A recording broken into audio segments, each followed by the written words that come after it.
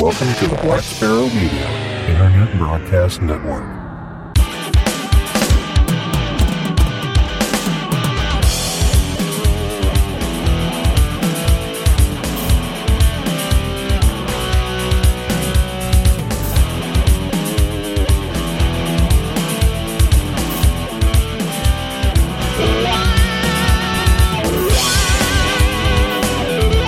You are listening to Linux in the Ham Shack. LHS is a podcast about Linux, open source, and amateur radio for everyone. Now here are your hosts, Russ, K52UX, Cheryl, W5MOO, and Bill, NE4RD. Well, hello everybody, and welcome. You have tuned in to episode number 390 of Linux in the Ham Shack, the most terrific amateur radio podcast on the internet. Thank you for being here and tuning in to our deep dive episode. This one kind of got changed up at the last minute, and the one we were hoping to do today got pushed back, but we have a guest with us tonight who is kind enough to join us on short notice, and we'll get to whoever that is in a moment. But before we get to all of that, let's go ahead and introduce the cast. I'm Russ, K5TUX. I'm Cheryl, W5MOO. And I'm Bill, NE4RD. I almost forgot my call sign. I should not read while I'm trying to respond to stuff here.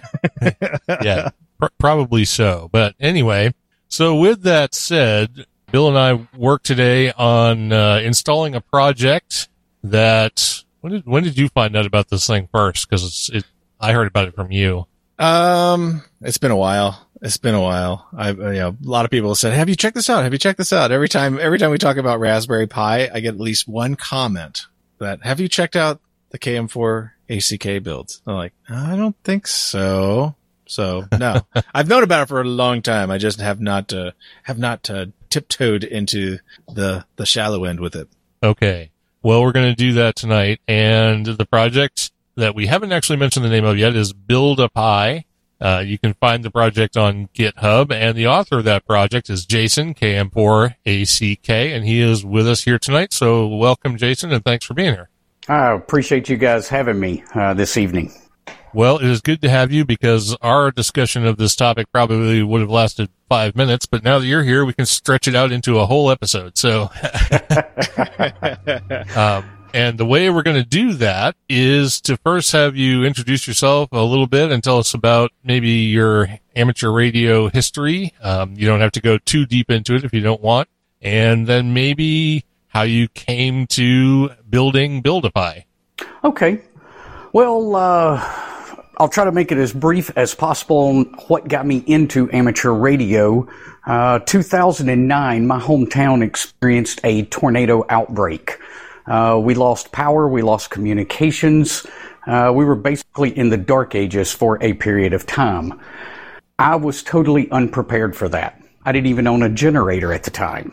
So I started stepping through to make sure that I could protect me and my family should that happen again. And as I proceeded through that, communications came up.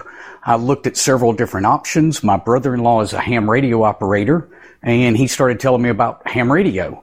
And about an hour into that conversation, and I wanted to know more about it.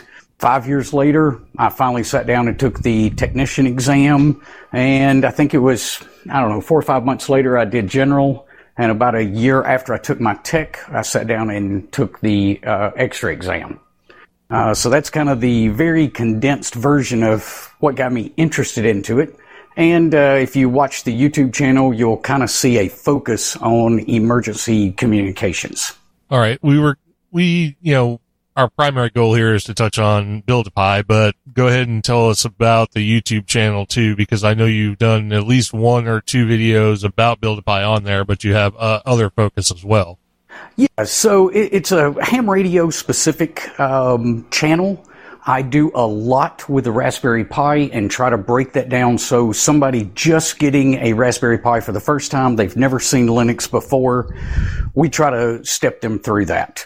Of course, I do other types of videos at the same time, but Build-A-Pi is kind of the core of the channel. along with the other Linux tutorials, Raspberry Pi specific tutorials that I do on the channel as well. All right, very good. And I've just turned myself down, so let me turn myself back up. There we go. Cool. So like I said, Bill and I did an install of Build-A-Pi today. I had it on a Raspberry Pi 4, as did he. And so we walked through it. And so what would you say the project is exactly? How would you summarize it? It's an easy way for somebody brand new to the Linux operating system to get some of the basic applications they're going to need loaded and running on the Raspberry Pi. The build will also do some basic configurations, what it can, as it's installing everything. So I try to keep the user off of the command line as much as possible, because it seems like for guys just getting to the Raspberry Pi, the command line is terrifying. So we try to keep them off of it as much as possible in the very beginning to give them a pleasant experience. In the last 2.5 years, I have fallen in love with Linux. I've played with it, longer than that, but I really never got real serious about it until about 2.5 years ago. And I want others to fall in love with it as well. Well, this could definitely be a stepping stone to that end. So basically all you need to have is a Raspberry Pi. The thing you need to do first is install, at least according to your build instructions, the Raspberry Pi OS, which is pretty easy to do. You just have to have some way to write data onto a micro SD card, which is what Raspberry Pi is used to boot from. And I used, RPI build? No, what's that stupid utility that I used earlier? RPI Maker? RPI, what is that thing? Oh, the out. Raspberry Pi Imager. Yeah, that's it. Our Pi Imager. Okay. Yeah, and that's available. That's cross-platform, and that allows you to just get an image and write it to the SD card. You plug it in, and you boot the thing up.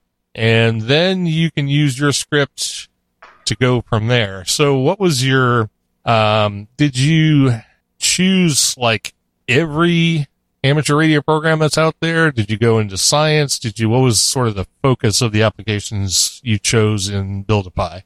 Everything I've chosen so far, when I first started, it was what I was using. And most everything, again, is focused on emergency communications. As the project has grown, I've had requests. If it's a one-off request, I'm probably not going to include it. I'd rather keep the package small and it do something very well instead of having a lot of different things in there that maybe most people wouldn't be interested in. But once I get people requesting the same thing over and over again, then I'm going to take a serious look at including it into the as an option into the build. All right. And so just out of curiosity, this is published on GitHub, which is a clearinghouse, I guess, for open source software. So with that being said, we'll assume that it's open source unless you say otherwise. And are you the primary / sole developer on this? Are you looking for additional assistance? Are you, allowing, pushes or anything like that? Or how is that going as far as development? For the first year, maybe 18 months, somewhere around in there, I was the only one doing any work to it. Over the last 6 months or so, I have had a few commits that came in, and most of those have gotten pulled in. Not everything, but most of them. All right, that's good. So you are accepting community uploads if someone has something they want to add to it. So that's always nice. And out of curiosity, what is the license that you have put this out under? Go look at GitHub. I do not know. I don't lock it down in any way. If you want to fork it, you want to modify it, do whatever you want to with it. That's totally up to the community. I started it, but if somebody else wants to take it and go further with it or go in a different direction with it, I'm all about it. The more choices we have, the better off we are as a community. All right, so that's almost like a CC0 or a public domain kind of license. Yeah, honestly, I don't know. I want to say it's the MIT license that I put it under, but Okay. I would honestly have to go look and see. Well, based on your description of what you are allowing, MIT certainly seems like a good fit. So, Yeah, pretty permissive. Yeah, you just Yes. need to get someone to commit a license file to your repo. Is there not a license file in there? No, there's not. Not in the Pi Oh. build one. Interesting. Okay. Well, We'll have just to take care of that. copy the MIT license and push it in there. I thought I had done that when I set up the repo. We have one for the Pi APRS one, but not for the Pi build. Okay. All right, so let's get into it. Unless Bill, you have any more preamble you want to get to with Jason here? No, I don't. It's only because I forgot. You forgot. Forgot what what? I was Who gonna- you are? What I your was, call no, I sign was is? thinking, yeah, definitely having that problem tonight. No, I was thinking I had something to kind of go along with where we were at in the conversation, but I think we'll just go ahead and keep on trucking. I do have some individual questions about items in the build that I'd like to ask about, but I think we'll kind of get to there first. All right, so let's have Jason walk through just the beginning steps of how you get this thing up and running. I mean, I've already said you have to create a Raspberry Pi boot image, and then once you boot it up, what do you do next? How do you get this thing rolling? It is literally one command. So you do have to open the command, the terminal, and you can copy and paste one command off the GitHub site, and everything else will start and happen automatically.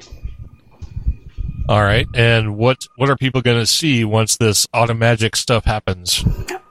So it'll go through and install a few different items. It's going to update the repositories. It's going to install YAD, and then it will it'll present the Build-A-Pi screen. It's going to tell you that it'll take 3 to 4 hours to build. That kind of depends on your internet speed and what all you're choosing to install. Then it's going to ask you for your call sign, and next you'll be presented with the first of 4 screens of different applications that you can install. So you can choose as few or as many as you would like. And I really appreciate the fact that on each of those screens, there's a check all and continue button. So you don't even have to select them. If you're lazy like me and like just to click through installers, like, yeah, whatever. Next, finish. There's your next and finish button. That was a community request. That was not always in there. I don't know if you guys saw the video on, I think it's titled something like Where Build-A-Pi Went Wrong. No, I did not see that one. No, I think somebody told us about it, but we have not seen it. Okay, so the first version was command line only. Everything happened on the command line. And it was a run once and you're done. You couldn't go back and update anything. You didn't have a lot of choices. And then COVID hit. And when COVID hit, my job got shut down. So I found myself with a lot of time on my hands. About a week into that, I decided I was going to go stir crazy if I didn't come up with something to keep me occupied. The community had been asking for a way to update Build-A-Pi after the install. I had kind of cobbled together an update script. It worked okay. It wasn't the most elegant thing in the world. So I sat down and basically rewrote Build-A-Pi from the ground up. Giving it the GUI interface that you see today, giving it a lot more options, adding more applications that could be installed, and a way to maintain it after the fact. All right, we're going to get to that maintenance and updates after the fact in a little bit.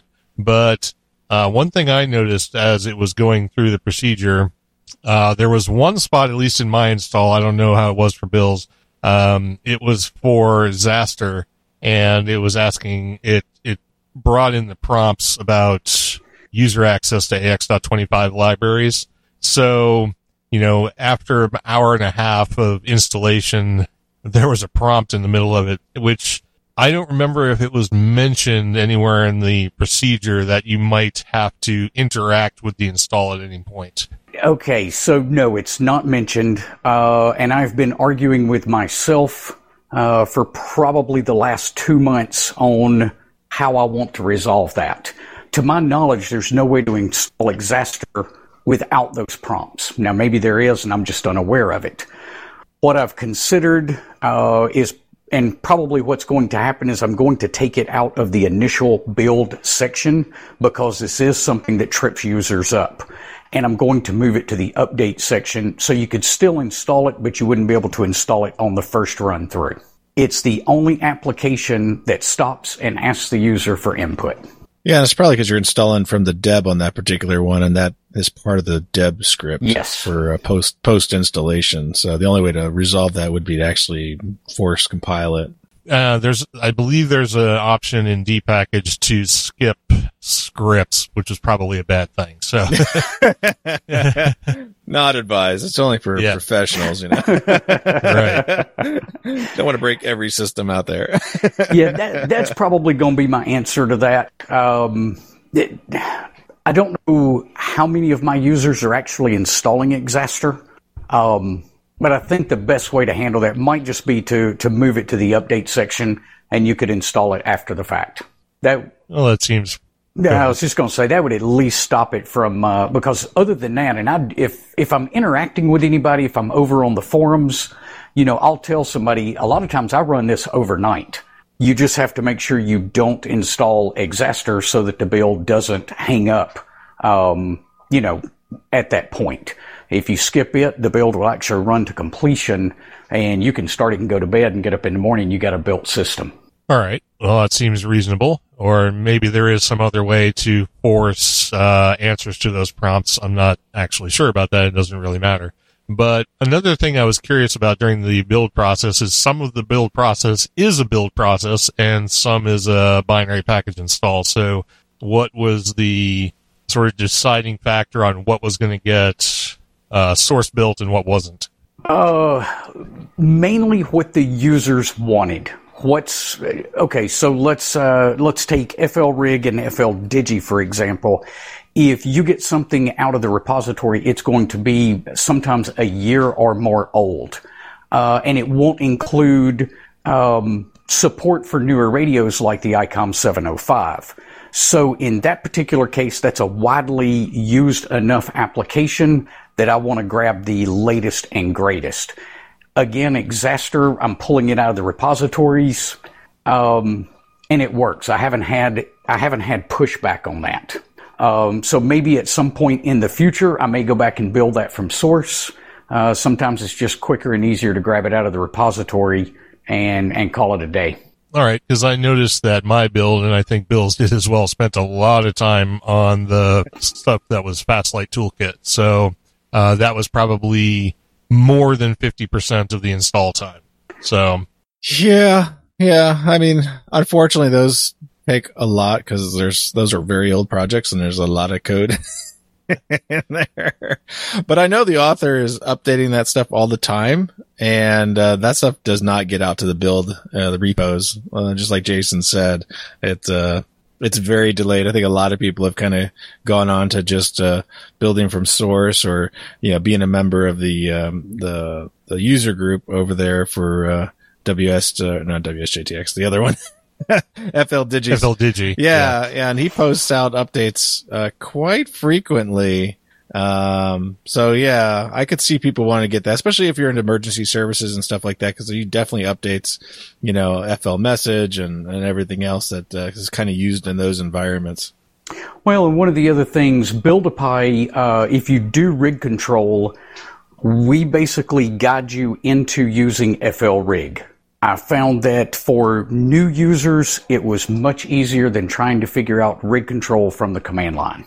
So if you can configure your radio in FLRig, then everything else in Build-A-Pi kind of falls into place for you.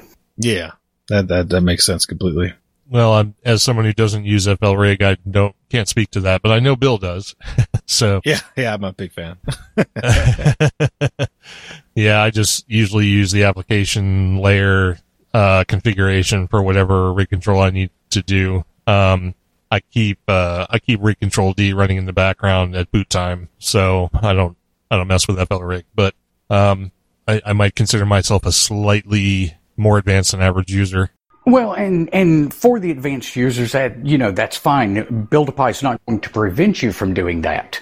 There'd be a few things you would have to modify, especially in Pat Menu, to get everything lined up correctly for Pat WinLink. The rest of the applications, it shouldn't be a big deal at all. All right, that's cool. So most of what the script does, of course, is just install applications, whether it be from source or package, depending on whether you want what's in the repo or the latest and greatest. I noticed it also changes your desktop background to one you've created an ASCII art image of the world. Is there anything else it does that's sort of behind the scenes? It does some configuration for you. So let's take Pat WinLink, for example. Pat WinLink has a config.json file that Build-A-Pi will go in. It's going to plug in your call sign. It's going to plug in your WinLink password that it asks you for if you choose to install that software. And it's going to do some basic rig control modifications to that file. So it does some of those things in the background, but as far as really modifying anything other than the wallpaper at a system level, it doesn't do. All right, very good. And I have one other question, at least for right now, before I send it over to Bill while I think of other things. But you recommend using the 32-bit version of the Raspberry Pi OS, formerly Raspbian. Have you tried it with anyone else? Has anyone else tried it with anything else? Does it work with anything else? Or and what about 64-bit? I think some people have tried it with 64-bit. I think one of the issues that I've read about is VNC working with the 64-bit. So it might be something that would work okay if you didn't install VLC through the Build-A-Pi script, maybe? Well, yes. So I'm not exactly sure because I haven't delved deep into it. But from what I've been told, you can't get VNC server and client working on the 64-bit version. I run every Pi headless and rely heavily on VNC, both in the shack and in the field. So if VNC is not there, it's not a usable tool for me. All right, that's fairly reasonable. And what about the hotspot setup? What is that based on, and what is the use case? I'm assuming that you have a use case for it operating headless and such.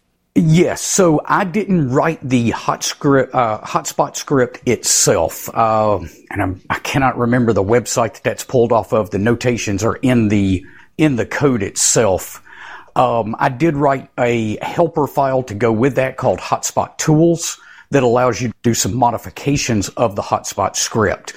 The way the hotspot script works is once it's set up and configured, if it sees your shack's Wi-Fi, it will automatically connect to it.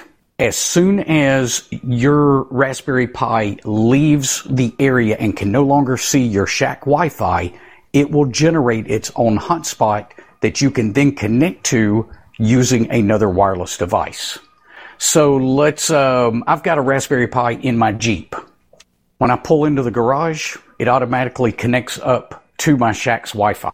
When I leave out, it takes it 2 minutes, I think is what I've got that one set for. And within 2 minutes, it's going to generate its own Wi-Fi hotspot. I can grab the tablet that's sitting in my Jeep, turn it on, connect to the Raspberry Pi, and then use VNC to get in and see the desktop. At that point, I'm controlling everything, mouse, keyboard, and monitor from an old first-gen iPad mini. All right, that's nice to have the sort of untethered access to the Pi, so you can still access all the functionality if you're going to be doing remote operation or whatever. So that's a nice feature. All right, Bill, you're up. Okay, so I did, while you were doing that, I was researching that. That's from raspberryconnect.com. Okay. And that's where the auto hotspot comes from. Hotspot, just putting that in the notes there. So I also wanted to find out, I see the Pi APRS app is listed by you. So can you tell us a little bit about that application and what that actually does? That was, I haven't even worked on that project very much. That was kind of a little experiment that I did. I needed a break from something else I was working on, and that is designed to help someone when they're working with satellites and APRS. Oh, okay. So like working with the ISS and stuff like that has a digipeater and stuff like that on it? Correct. So that can be used in that particular instance. Like I said, I honestly haven't even played with that probably in 7 or 8 months, and I know I haven't looked at the code since then. Yeah, I was just going through all the applications and saw that one was specifically by you, so that's why I wanted to know, and I did kind of poke into the repo to look at that. I've got a few that I have written specific to the Raspberry Pi. So there's Pi APRS, there is Pat Menu, and Pat Menu is another one of those helper files to go along with Pat WinLink. And it'll do a lot of different functions from basic login and logout to helping you configure things for rig control, all the while keeping a new operator off of the command line. Hotspot. And of course, Pat is mainly all command line. Yeah, pretty much. Hotspot Tools is the same way. Another helper application that I wrote just so you didn't have to know where the WPA supplicant file was located. Yeah. If you're an advanced user, you don't even have to open it up. But if you don't want to know where WPA supplicant's located, open up Hotspot Tools and it'll take care of it for you. Along those lines, what about the Conky config? Do you have some way to modify that? Is there a config script you have for it if you wanted to change the way that looked? No, there is some discussion that was going on in a thread over on the Build-A-Pi forum, but I just give a generic one. There is a way to change the size, so small, medium, and large, depending on your screen resolution. But outside of that, you get what you get pretty much right there. Is that ability to change the screen size, or change to the screen size? Is that is that a CLI thing, or do you have a menu option for that? No, there's a menu option for that. If you go down to, from your main menu, you come down to Preferences, and then you should see something called Conky -prefs. All right, very good. Bill, anything else? What is Conky? Conky, yeah, I guess we should mention that. Conky is a little scriptlet or application or whatever you want to call it that writes system data and other information onto your X root window. So it's actually information like your CPU utilization, memory utilization, application utilization, and so on that's actually written right onto your desktop. So. Okay. In lieu of like a GNOME extension or something like that, that is all kind of, because this is a LXDE, right? This is LXDE, yeah, because I assume it's only LXDE because that's the default installation for Raspberry Pi OS, so. Yes. Yep. Yeah, Conky's just one of those pretty things that everybody seems to love. You could run the Pi fine without it, but everybody seems to like that information. It's the eye candy is what I call it. That's the stuff that's with the call sign and everything else. I just changed mine from Fahrenheit, and now it came up tiny instead of big. All right, Bill, I'm out of questions for right now, so. Oh, you're killing me. Okay, so yeah, I was just going through. I really appreciate how well this is. If you go into the repo and you're looking at, you're looking under the hood here, and if some people, obviously, you get into Linux and stuff like that, you should be worried about running stuff on your system that you really have absolutely no idea what it does. I do appreciate the fact that you have a lot of comments in here, especially you go into the functions where a lot of the business happens, and people can kind of follow along and see exactly what is being performed at each step, which I think is important, and where there's important notes of what exactly is occurring here and stuff like that. You have notes like it's setting the call sign, it's setting the password, it's setting your locator. You say exactly which application is being worked on at the time. So that's really useful for a user that maybe has enough guts to come into a GitHub repo and kind of poke their nose around and kind of seeing how the sausage is made. It's also helpful to the developer to remember what in the heck he was thinking when he wrote that section. Absolutely. And it also helps when people want to help, make an adjustment or make a commit back, and they do a pull request for you. You know, they have an idea where this particular application should go. If you want to add a new application into the list, or let's say you're, I think I was noticing in the build we were still building HamLib 3.3, and I know we're beyond 4 point something now. I think the latest WSJTX comes built with HamLib 4.1 for the RC builds. So So if you want to read my notes on that, that's actually a pinned issue on the issue page. And there's a couple of things that I've got to research. But because that's kind of a core component, I don't want to jump into something not knowing exactly what we're going to get into and what problems we may run into. And I was kind of waiting on the guys that's writing HamLib to get out of their release candidate stage and get to a stable version. But you've got, I know that the radios, the numbering of the radios has changed. I have read that there's a possibility it may not work well with Direwolf. Ah, okay. So that could be another potential problem. I've got 2 or 3 notes in that issue and reference links to where I'm getting some of that information from. So I need to do some more research on it.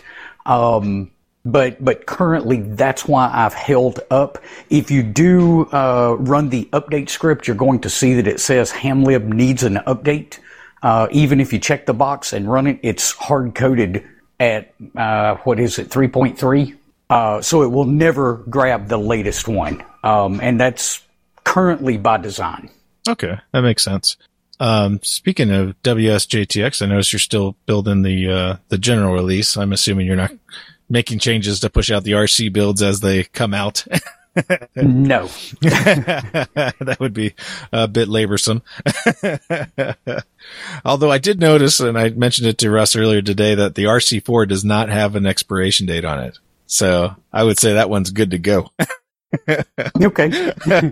So we don't have to worry about having it turn off at any point in time in the near future, unless they just didn't put a warning window up for people to acknowledge that.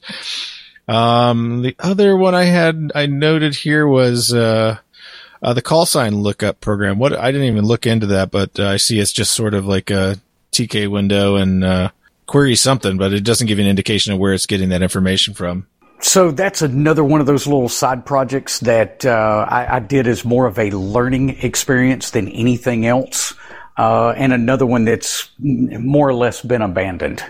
I could find my call in there. It can't be too abandoned. Well, and I would have to go back and look at my notes on that again. I have done so much coding this year that I have really lost track of a lot of things. I rewrote Build-A-Pi from the ground up. I rewrote Hotspot Tools from the ground up. Pat Menu was rewritten from the ground up. So several things have happened this year, and a few of the other projects I just had too much on my plate, and I had to let a few things go. Yeah, I see you had 731 Contra commits last year in this project. So definitely have been pretty busy. Yeah, and you are using the issue system, so that's where you expect people, if they have an issue, to come back and use that, or do you have a user forum where people are communicating? That's my preference, is you would report it on the issue system at GitHub. If you put it on the forums, I'm usually going to do a copy paste and link back to the forum of where the information originally came from. I try to check the forums pretty much every morning and answer anything that I can. If it's something, let's say you got a shiny new ICOM 705 and you got a specific question to it, I don't own one of those. So it's kind of hard to answer. I've made the offer to every 705 owner, and I don't know why I'm being as kind as I can. I tell them if they'll just send me their radio for 3 or 4 months, I'll figure it out and ship it right back to them. And, well, you sound a lot like Yeezy. I don't know. Yeah, nobody's taking me up on this. I don't understand why they don't like the generosity. can't imagine why they wouldn't do that. Oh, excuse me. That's great. That's great. Yeah, so you have some open tickets here, and I like using the tagging system. So you're tagging whether it's an enhancement, a question, or if it's being worked on. So good to use all the tools that GitHub provides. It's always nice to see that in action. Let's see, what else? I'm going to look at the notes real quick. Well, here's the other thing, guys. Mm-hmm. When I started the YouTube channel 2.5 years ago, I had never maintained a GitHub, and I had never written a bash script. So I had to learn all of it on the fly. And GitHub still confuses me at times. So if you've got any pointers for GitHub, I'll take all I can get, because it's still a learning process. I don't think the learning process will ever stop. I use it every day, and I continue to hate it every day. I don't know. Yeah. I once in a while I find a tool that works, and I don't have to think about the command line. And then once in a while I run into a problem. It's like all of a sudden I have to use the command line for GitHub again or GitLab, and I'm like, oh, God darn it. What the heck was that command to get that? Get something. Yeah. It depends on your the way you're interacting with GitHub. I'm mostly in an IDE when I'm messing with it. So it has all the auto magic tools built in. Well, I'm learning as I go. I try to use everything that I can, mostly to help me remember what's going on with things. Which issues have I started working on? Which ones have I not? And things like Hamlib, why there may be no progress happening on them. Yeah. So do you have some sort of versioning? I notice you're not using tags so much for tagging versions and stuff like that. Or do you have the concept of doing versions, or maybe how are you handling milestones and like how do you pick like what direction you're going and stuff like that? I don't have milestones. I randomly make up version numbers, but they're incremental. And I try to keep the best notes that I can. So if you look at the change logs, you'll see that. If you go over to the dev branch, you're going to see what's currently being worked on. Again, a lot of this is still new to me. I'm literally learning as I go. No, it's awesome. I mean, you're doing a great job. Most people would only have one branch. You have 3. It's like you're 3 times better than anyone else. No, that's because in the beginning I only had 1 and it became a nightmare. I couldn't push something out and test it because now it's going to everybody. Exactly. Well, that didn't work very long. Yeah. So you can also, that's the key with using tags and stuff like that too, is that you can tag a version and then like stuff can still kind of be creeping into master and it doesn't affect, people pulling off the tagged branch. So they can actually have like a tagged version release of a master branch and not be pulling directly from stuff that's slightly migrating in stages from dev. So there's definitely something interesting you can try out. With getting that code up there. I may have to look into that. Right now, it starts in the dev branch. I'll push it to the beta branch when I'm done with it and when I'm happy with it. I post the beta on the forums and to the Patreon page, wait for anything to fall apart. And if the wheels stay on it, we'll give it a 2 weeks, 3 weeks for everybody to kind of take a look at it. If the wheels stay on it, we go ahead and push it over to the master branch. Well, awesome. So, what can you tell us what's in that dev branch and beta branch? What's coming up new that's going to be changing from the master that maybe Russ and I just installed today? It's really going to be minor fixes for the most part. I'm having an issue with Conky. At least some of the people are having an issue with Conky in getting the GPS to display correctly. Or sometimes they can't get it to display at all. Sometimes the GPS is causing Conky to crash. So that's one of the things that I want to finish up. If you look at the issue list, you'll see the ones marked. I believe it's in purple that says in process. Those are the ones that are currently in the dev branch. Okay. That makes sense. There is some reasoning to the madness. It may not match anybody else's, but there is some reasoning. So before we get too much further on, we have mentioned the updater several times, but we've not talked about it. How is it invoked, and what does it do, and how often should you do it? Okay, so from the main Pi menu, you come down to Preferences, and you will find a Build-A-Pi entry. When you click on that, it's going to scan the system. It's going to, for some of the applications, the ones that are built from source primarily, it's going to look and see if there's any updates available. So it looks at the website every chance it can, and it looks to see if there's a newer version than what you've got installed. Some applications, JS8 Call, WSJTX, both specifically, you can't get a version number for either of those two applications from the command line. So in that case, I can't look to see if there's a newer version. But every chance we can, we look for a newer version and tell you that there's an update available. You have the choice as to whether you want to update it or not by putting a check mark beside it. So maybe you're happy with an old version, you don't want to update it, put a check mark beside that one. In addition to that, it's going to do a sudo apt-get update and sudo apt-get upgrade, or apt update and upgrade. And then it'll go out and start updating the applications that you've asked it to update. Now, if it was installed from the repository, obviously the update and upgrade is going to go ahead and get those if there's new versions in the repository. All right, very good. And so when it breaks, who do they call? You didn't see the 1-800 number in the software? It's right in the license file, I'm sure. You're gonna have to watch it. See, you didn't watch the fun facts. Was that little bit of white on white text I saw? Yeah, you're supposed to highlight the whole page. That way you can see all that stuff. You know that, right? No, we've got the forums. I think there's about 700 users now in the forums.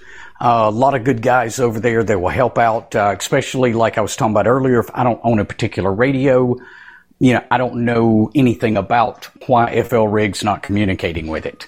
Because it may be something specific. Maybe you got the baud rate set wrong in the radio. Those are things I can't pick up. So I advise people to go to the forums and post there. I do check in there almost every single morning, answer as much as I can, or maybe can point you in a better direction. So maybe you got something that is specific to Direwolf. You might be better to ask in the Direwolf forum than in the Build-A-Pi forum. So that's probably the absolute best place that a user could ask for help. And then if they think they found a bug, head over to GitHub and create a new issue ticket. All right, fantastic. It's nice that there's a forum as a good channel for support where necessary. And yes, I think we should caution people to keep support requests to things that are specific to the build script, because the software that you're installing, you're obviously not doing support for all of that, because that you would never sleep. So, very good. Bill, you got anything else? Cheryl, you got anything? Are you awake over there? I'm awake, but no, I don't have anything. Figured I'd wait. Are you sure you're awake? Yeah, kind of awake. Yeah. You're kind of awake. Okay. Kind of awake. She's like, I didn't sign up for this one. Exactly. No, okay. So I just want to mention that the forums are a Group.io group, and that's linked in the show notes for this show. So you can find the link to that there. Your website is km4ack.square.site. Is that your homepage? Yes, km4ack.com should get you there as well. It's a redirector. Oh, okay, cool. So that'll make it even easier. And of course, for the code and the projects, you'll want to go to GitHub and search for KM4ACK, and you'll find all of that there as well, because the website doesn't link to GitHub, I don't think, or does it? No, it does not. No, I don't think. It doesn't. I don't see that. And your redirect is not redirecting to SSL, so it breaks a little bit. So you might want to fix that. Uh-oh. All right. Put it in the issue tracker. What do you think? Oh, no, that's for his website, his personal website. That's your 302. So redirect needs to be fixed. But yeah, and you got a lot of, let's see, I'm just trying to figure out here. Lots of messages in the Groups.io group. So definitely get into that. Looks like a lot of people are participating in that. So that's really good. Your YouTube channel is also KM4ACK, right? Yes. I think that's what you have it tagged as. So you can figure out the URL there, youtube.com/KM4ACK or whatever they do those. I think it's /user/KM4ACK, something like that. If you just search for him, you'll find him. So yeah, a Google search for KM4ACK finds pretty much everything. And did you want to ask him the last question that we always ask? Yes, I guess we can ask him the default last question. I asked in the chat room if anyone had any questions, and they don't, which means one of two things. Either A, everyone's asleep, or B, we've covered the topic to such an amazing extent that there are no Let's go with the latter. So let's do that. But the last question we always ask of the people we interview is there anything you'd like to say or would like to mention because we forgot to ask you about it? Not that I can think of right off. I think you're the first person who's ever said no. Someone always wants to say something about something, even if it's off topic. Well, I think we've pretty much covered Build-A-Pi. I mean, the main reason for Build-A-Pi is to help that guy that's never had a Raspberry Pi. Advanced users, it's probably going to be helpful just to save you some time and you don't have to sit there keying in every single command. But that's really the gist of it. That's why it was put together. And I did have one more question because I'm going to forget about it if I don't ask. The JS8 call, you mentioned a lot about it, like it's your favorite mode. Is that still true? Yes. I've been playing with JS8 call since the beta days. So I got in on beta testing. Jordan, KN4CRD, I believe is his call. He would release a new beta version every 2 weeks. And things were constantly moving around. New features were added. Occasionally a feature was taken away. And I don't know, I just fell in love with that. It's got the weak signal capability of FT8, but we can actually have a conversation. Yeah, I've played around with JS8 call a little bit, but I have never really found a lot of apparent interest in it, because where you can usually find 100 signals at any given time on FT8, you might find 1 or 2 on JS8 call. So stick with 40 meters if you're going to do JS8 call. That's where the majority of the action is. I don't think everybody completely gets the full capability of JS8 call. My station runs almost 24/7 with JS8 call. So there's many mornings that I wake up, I flip on I VNC into that particular Raspberry Pi, and I've got a message sitting there waiting for me from one of my viewers. Oh, that's cool. I didn't even have to be at the station for that message to show up, and I've got this little flag that shows me the message is there and waiting. Yeah, I apparently was not aware of that capability, so. Okay, so here's another cool feature. Maybe I need to reach California and I can't, from Tennessee, and I can't hear the California station direct, but I can hear somebody in Colorado that can also hear the California station. As long as the Colorado station has configured everything correctly, I can use his station as a relay point to reach the California station, and the Colorado station doesn't even have to be sitting at the keyboard when I do it. Interesting. It'll happen automatically. Hey, you want to get your buddy to come on and talk about JS8 call? Convince us, right? Jordan would probably be thrilled to come in. I've seen him do a lot of different presentations. It's really an incredibly powerful piece of software. Going back to the example I gave a second ago, I can relay through the station in Colorado to California, and even if the guy in California is not at his station, I can leave a message for him. Cool little things like that it can do that makes it a bit unique. I'm definitely already more interested in JS8 call than I was, 5 minutes ago. So. All right, one more example, and then I won't bore you with that since I'm way off topic here. Let's go back to the example I was using a second ago. Let's say the California station is not even online right now. I can leave a message for him on the Colorado station. When he comes back on, he sends out a heartbeat, and as long as him and Colorado can hear one another, the Colorado station is going to reply to his heartbeat and let him know that he has a message waiting for him. Well, maybe you can come on with him as well, so we can have a massive love fest over JS8 call. But we should probably go back a little bit towards topic. But we should probably mention that JS8 call is included in Build-A-Pi. So there you go. Yeah, and there's a set of tools from what is that? M0IAX called M0IAX's JS8 tools that apparently do some stuff. Do you know, can you give us any info on that? Yes, so that's Mark, M0IAX. Mark is based in England, I believe. I'm not exactly sure which part, but he wrote those utilities. You can also send email with JS8 call. You can send SMS text messages with JS8 call.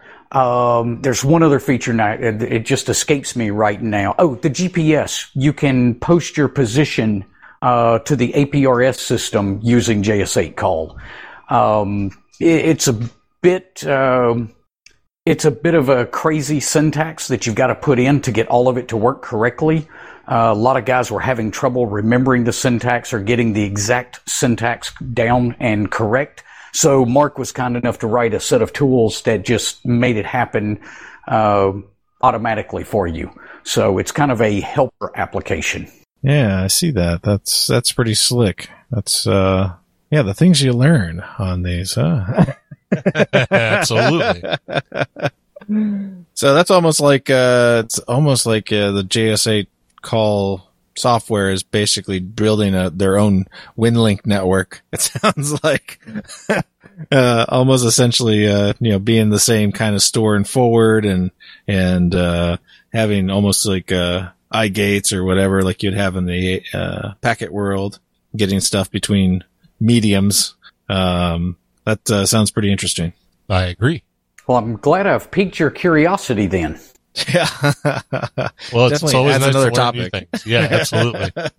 All right. So we should probably go ahead and wrap this up. And I want to thank Jason, KM4ACK, for a fantastic discussion about his project Build-A-Pi. So once again, thank you for being here. And we may be talking to you again about JS8 call. I'm glad you guys had me on. I've definitely enjoyed the conversation with you this evening. Well, thank you. We have enjoyed it as well. And again, I see no comments in the chat room, so we'll go with the latter option of we have thoroughly covered the topic and there are no questions to be asked. But we should go ahead and mention the folks who are in the chat room listening to us live tonight, because we always do that. We had Tony, K4XSS, Ted, WA0EIR, Tom, N4HAI, Mike, K6GTE, Steve, K7HVT, Dave, V5UO, and Darren, VK6EK. So thanks to everybody for listening live. We do not have any feedback this time around, but we will definitely include that the next time we get to one of these. We do have an announcement, though. All right. We do have an announcement. We have our next deep dive, which will be in 2 weeks from now, is going to be on DudeStar, and we're going to have the author come join us. So hopefully, we're going to cross our fingers it actually happens. So we'll talk about DudeStar because we've been playing with it, and we've mentioned it in the past couple shows. We've kind of mentioned it anyway. So it's going to be fun kind of digging into that and seeing how the IMBE project and everything else is coming along. So great. Yep, we'll definitely look into that and hope that interview comes off the way it's supposed to. And for those of you who have access to Discord, make sure to join our Discord, because when we work on these projects, we often have live streams or live discussions of what we're doing, including things like Build-A-Pi and maybe JS8 call here in the near future, and certainly lots of other things that we have been working on. So you can come join us and participate in those. And with that, I guess we will go ahead and wrap this up. So thanks everybody for listening, and thanks everybody who supports the show. And we'll give you another deep dive in a couple of weeks. And then, of course, we'll have our next weekend or our next short topics episode before that. So tune into those. We'll catch you next time. This has been episode number 390 of Linux in the Ham Shack. I'm Russ, K5TUX. I'm Cheryl, W5MOO. And I'm Bill, NE4RD 73.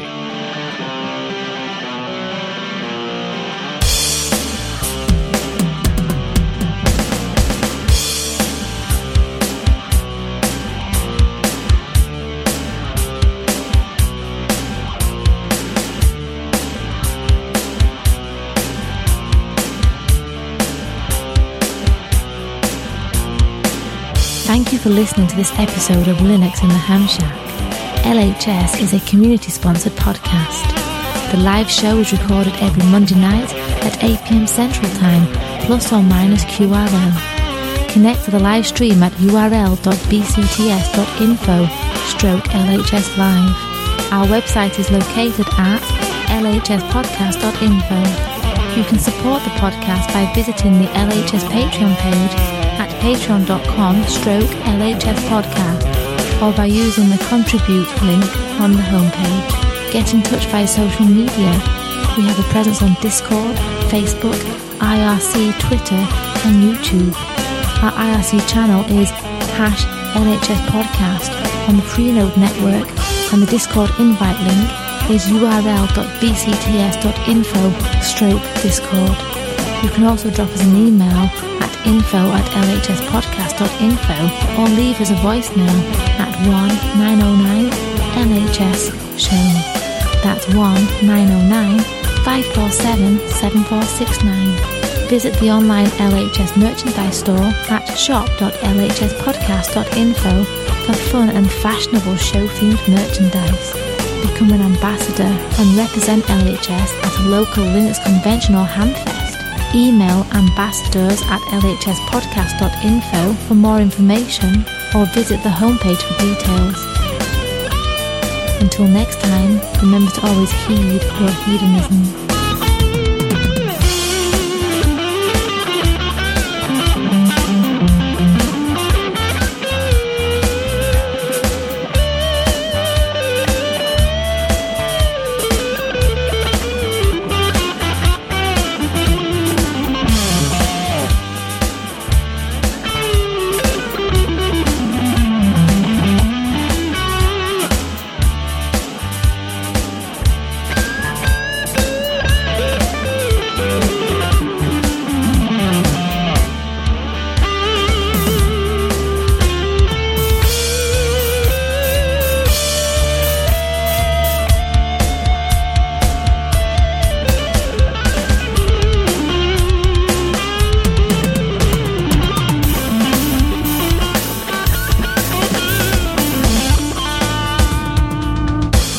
Linux in the Ham Shack and the Linux in the Ham Shack logo are released under a Creative Commons Attribution Non-Commercial No Derivatives 4.0 International License.